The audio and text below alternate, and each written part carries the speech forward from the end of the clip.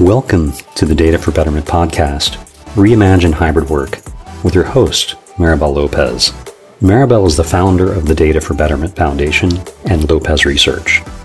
The Data for Betterment Foundation is a nonprofit organization that helps individuals understand and prepare for how their career will change as companies embrace new technologies. Lopez Research, a market research and strategy consulting firm, helps companies understand how technologies such as connected devices, collaboration, cloud computing, and AI change the customer and employee experience. The firm's clients range from startups to global corporations, including 10 of the Fortune 30. She's also the author of the highly regarded business book on how those technologies are transforming the company, employee, and customer experience, Right Time Experiences, published by Wiley. She's also a frequent public speaker at corporate events and contributor at Forbes.com. Maribel is currently researching and writing her next book on how to build successful strategies for workplace transformation. We hope you enjoy the show.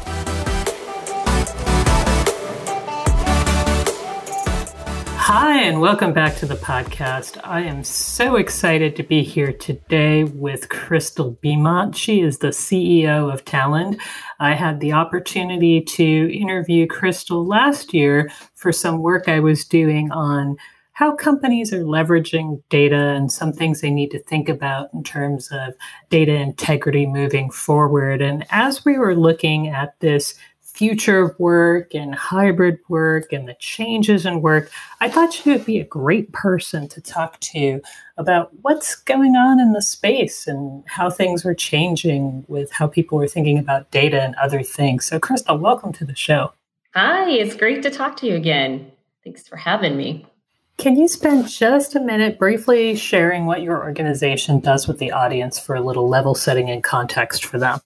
You bet. So Talend is a global data integration and data management organization. And really all that means is we help organizations of all sizes across the globe make the best use of their data to help them run their businesses and make great decisions. Well, I've been following this data thing for a while, and this whole concept of, data is the new oil, and oil's great, but you need an engine and some other things to make it happen. It needs some processing. So I'm happy that we get a chance to talk about it. And I know that, you've been working with a lot of customers. You came in during the pandemic, which is a really interesting time to be in a business and try to meet new people and meet clients. And so how has COVID changed your customers' digital transformation or data transformation plans? Well, it's taken what was, I think, an opportunity for a lot of organizations and moved it to a necessity, is really the easiest way to boil it down. And there are just a lot of companies that are trying to stay in business, trying to stay out ahead and trying to really see around the corner and not just re-instrument their business, but really reinvent themselves in some cases. I think this reinvention thing is very interesting because for a while, digital transformation, I feel, was just taking what you had and making it digital. Now we're talking about coming up with new processes and new workflows. So it's actually a very interesting time. What do you think your clients are really struggling with at this point in time? The demands of the market have changed. Not just making your employees successful working remote, but really meeting your customers and showing up in a way that's very digital, changes supply chains. It changes the way that companies make decisions on what they focus on. And one wrong decision could really make all the difference. And, you look at people like GSK is one of our customers. You just hear about the vaccines that are coming out. And GSK is looking at making sure they make all the right decisions to help literally save lives. And so these are decisions that are impactful to not just companies staying in business, but into getting people fed in some cases, where we have organizations that now distribute food or getting vaccines. And now it's about keeping people alive in some cases. It's as serious as that. I think we've seen tremendous change. You mentioned the disruption in the supply chain. You mentioned the need to go digital. We have watched a lot of retailers and food service delivery and all of those organizations that may not have been fully digital embrace digital. And that has actually been a fascinating process to watch. And I think that it means that data is even more important now than it had been in the past. Are you seeing any thoughts or changes in the products that you've been looking at as a result of this need for sort of a more real-time data assessment, for example? Yeah, it's interesting. It's so funny because something you said just made me think of a few things that are going on right now. One is I feel like there was a trend towards companies like Domino's, for example. They used to be a pizza delivery company, used to make pizzas. And a while ago, they had changed to becoming really a digital. They're a data driven company that's very digitally driven that happens to deliver pizzas. And I feel like this is a big evolution that's going on. That's kind of a draft of what you were just saying. And technologies are now needing to enable companies to really be less about what they originally maybe went into business to do, whether it's to distribute pizzas in the case of Domino's or ventilators in the case of Vieira or whatever it might be, and now have become data. Almost every company, I feel like, has now become about how do I maximize data through technologies to actually, that's my business. I operate a digital data business that happens to do the thing that they became known for how many ever years ago.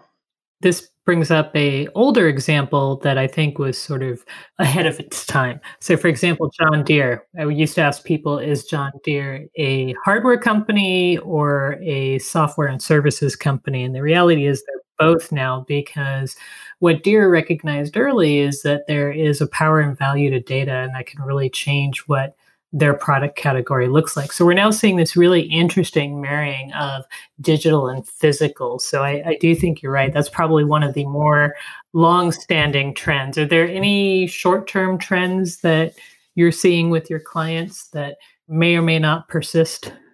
Well, I think, the influx of data, having a lot of data isn't necessarily always easy or good, right? In the sense that just having mounds of data, I kind of call it a digital landfill, if you will, of data. If you could equate this in your own personal life or in your professional life to email, there was a day where we would have inter-office communication and, papers were switching hands. And then all of a sudden, everyone digitized those communications. And that was supposed to be good. Except for now, I don't know about you, but I've got 4,000 emails that I still have to get through. And there's risk in some things that maybe I've missed that I really need to see. And then there's opportunity also in things that maybe I've missed that I really need to see. And so I think these immediate kind of turn of events is that, just simply digitizing data and becoming and knowing now that we are organizations that have to run as a data organization first and foremost. How do we navigate that? How do we do that? What do we do to make sure that we mitigate risk around a lot of data that the system really needs to be more intelligent and help you become more informed? And that's something that we've been spending a lot of time focusing on is how do we make sure that at a minimum that you have confidence in the data that you're using and that you have a way to measure that. And so it's something that we think a lot about that goes beyond just moving it and saying, okay, let's make sure it's meaningful and it's trustworthy in our case. Yeah, moving from it was data lakes and data oceans and data swamps, and thinking about this concept of the single source of the truth, or the single source of truth doesn't necessarily have to live in one repository, as you just mentioned, but just really understanding if it's the right data so that we can get people over that challenge of indecision based on not knowing if they have the right information. So I think that's a critical change and a critical opportunity for organizations. And I know you were just talking about this notion of being a data-driven organization and how that changes. And I'm sure that's part of what you think is part of the next phase of our recovery, because we're having very strange times in the pre-post-COVID world. What other challenges or opportunities are you expecting in this recovery? Well, I think this has been a forcing function. where organizations and maybe even individuals within organizations across the world, I just simply believe did not think certain things were possible. And we've all now seen whether that's we can work from home. It's not required that we're sitting across the table from each other, or that certain things can be performed online. Whatever the case may be, it could be rolling out using mobile boarding passes, rolling out Zoom to hundreds of thousands of employees. It's amazing to me to listen to executives talk about how in 2 weeks we rolled out Microsoft Teams or Zoom. And I'm thinking, well, yeah, of course we can do that. I think it's this mindset that is now been forced upon us to say, guess what? Not only is it possible, I think we've fallen massively behind. I think the idea that people in the United States especially think that we're innovative, we are sadly mistaken. We are not innovative. I think the next thing is to say, don't let us rest on this that's been forced upon us out of the necessity of COVID. What else are we behind on? It's a little bit of an innovator's dilemma situation that we have to change our mindset to say, of course, and actually can be done much faster than we've ever done it before. And we've proven it. So now what's the next thing? Because I think these things that we're doing now are table stakes. How do we really raise the game? How do we elevate ourselves to something that's beyond rolling out teams across a company or working from home? So I think those are just table stake things that now organizations, just like we were talking about with some of our customers, have had to reinvent themselves. But what's the next level? I think there's a big opportunity for us to look at, and of course, data will drive those opportunities. And I think it's something that it's an exciting time if you think about it in a way that we don't get too comfortable with the things that we think we've made progress on. I'm going to use some air quotes on that one, progress. I like it because people in the audience can't see the air quotes, but I definitely agree with you. I had this moment where a while ago I was sitting at a restaurant and basically there was a QR code now to get the menu. And I started thinking, man, it took a pandemic to get the US to use QR codes. I mean, they'd have been in Europe forever. So it was one of those really interesting things when you're absolutely right. We haven't pushed the envelope yet. I started talking to organizations a few years ago about building this thing I called right time experiences. Right information, right person, right time. It wasn't a new concept, but my hypothesis was we were starting to get the right technology to do that. We could make our services contextual, adaptive, learning, predictive. And this, I think, is the power of the data that you're talking about and starting to create these more data-driven products, with a better understanding of someone, that you don't get a mailing that says targeted personal offerings for unknown and then the last name of the person that lives there. It's like, well, if it's an unknown first name, I'm guessing it's not very targeted at this point in time. So it's 100% right. I think if you think about all the different types of data, IoT data, edge devices, streaming data, it's a little behind the times, I think, in many cases. If you think about how people are using data or information to run their business, to instrument their business, these are very almost like static, 10-year-old kind of reporting type of, not super sophisticated in a lot of cases. These have been kind of the baseline by which we instrument a business. And now none of that applies anymore, right? You can't use anything that you used a year ago to say, I'm going to use this as a way to have a guide of leading or lagging indicators for what's happening. And that's just to stay in a position of running your business. And that's far away from what you're talking about, where the whole world has an opportunity to really change how we work, how organizations have employees not just show up to work in a remote setting, but work on demand in a very different way than we have ever even imagined today. I think every setting that we have today within our four walls and then the way that we serve customers has an opportunity. And this is the moment where we go, let's go challenge it. How do we think about this completely differently? Not with the restrictions that we've self-imposed, but more of what should it look like? And I think that mindset and that push the envelope on everything from an individual employee and how they work for someone in the future to how a company supports an industry. We really have a great opportunity if we take advantage of it. And it's kind of cool, but it's also a little bit of how much of that will people really push beyond when we go back to normal, another set of air quotes. So there's a lot of debate about if and what back to normal is, but I agree with you. And one of the things that's really fascinating about what you just said is if it's not about the historical data you had, it makes it really interesting for companies of all sizes to think if you're starting from here moving forward and you're building this really interesting set of data-driven capabilities in your business, how successful could you be? Could you be the next powerhouse in your industry?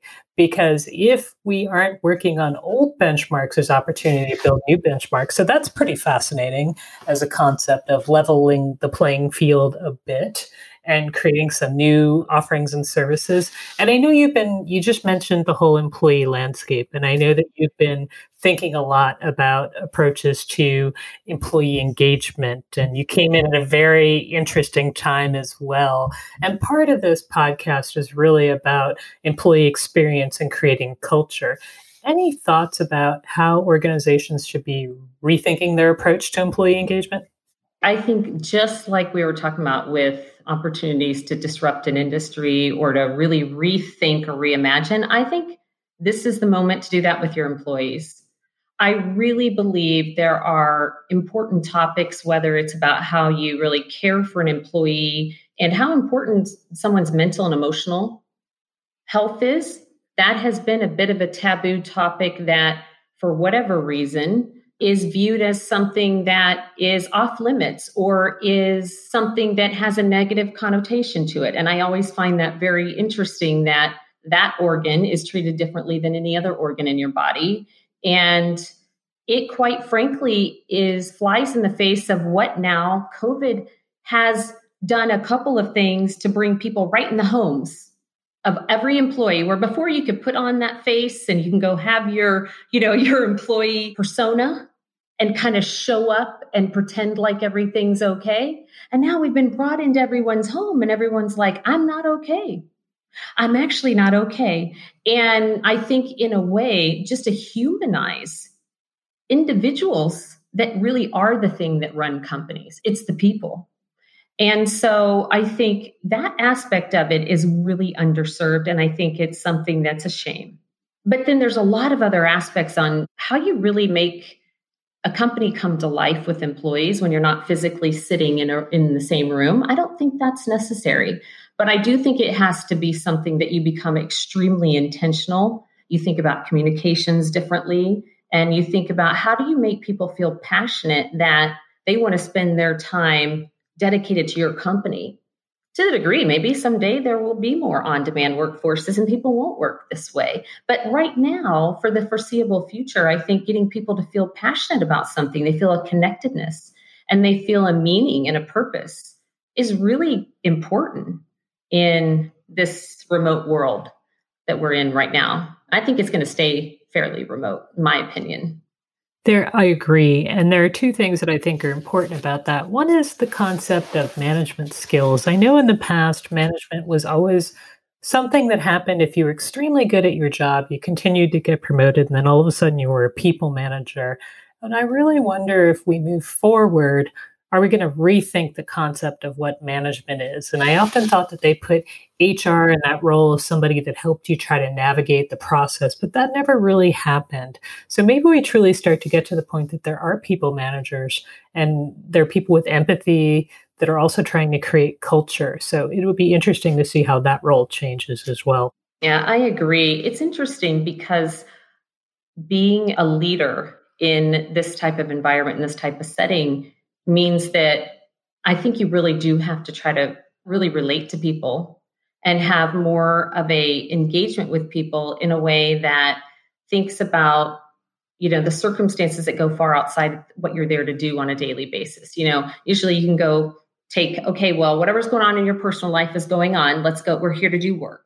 And that's just not reality. And I think most people just want to be treated like people and have an acknowledgement that some days we're going to have good days and some days we're going to have bad days. And how about we just have authenticity in that we're all here, hopefully to do something really amazing, but we're also human. And so I do think that this idea of leadership and what it means to be a leader and to be really in touch with people as individuals, it's interesting to me because I think people say they want diversity and we talk about diversity and inclusion. But I think when you really break that down and you say, what do you really want?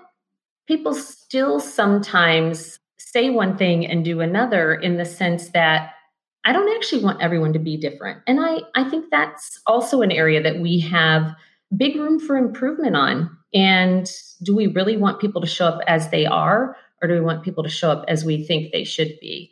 And if you're really going to be true to yourself and authentic, you've got to show up that way as the leader first, or people aren't going to believe that you're serious about it.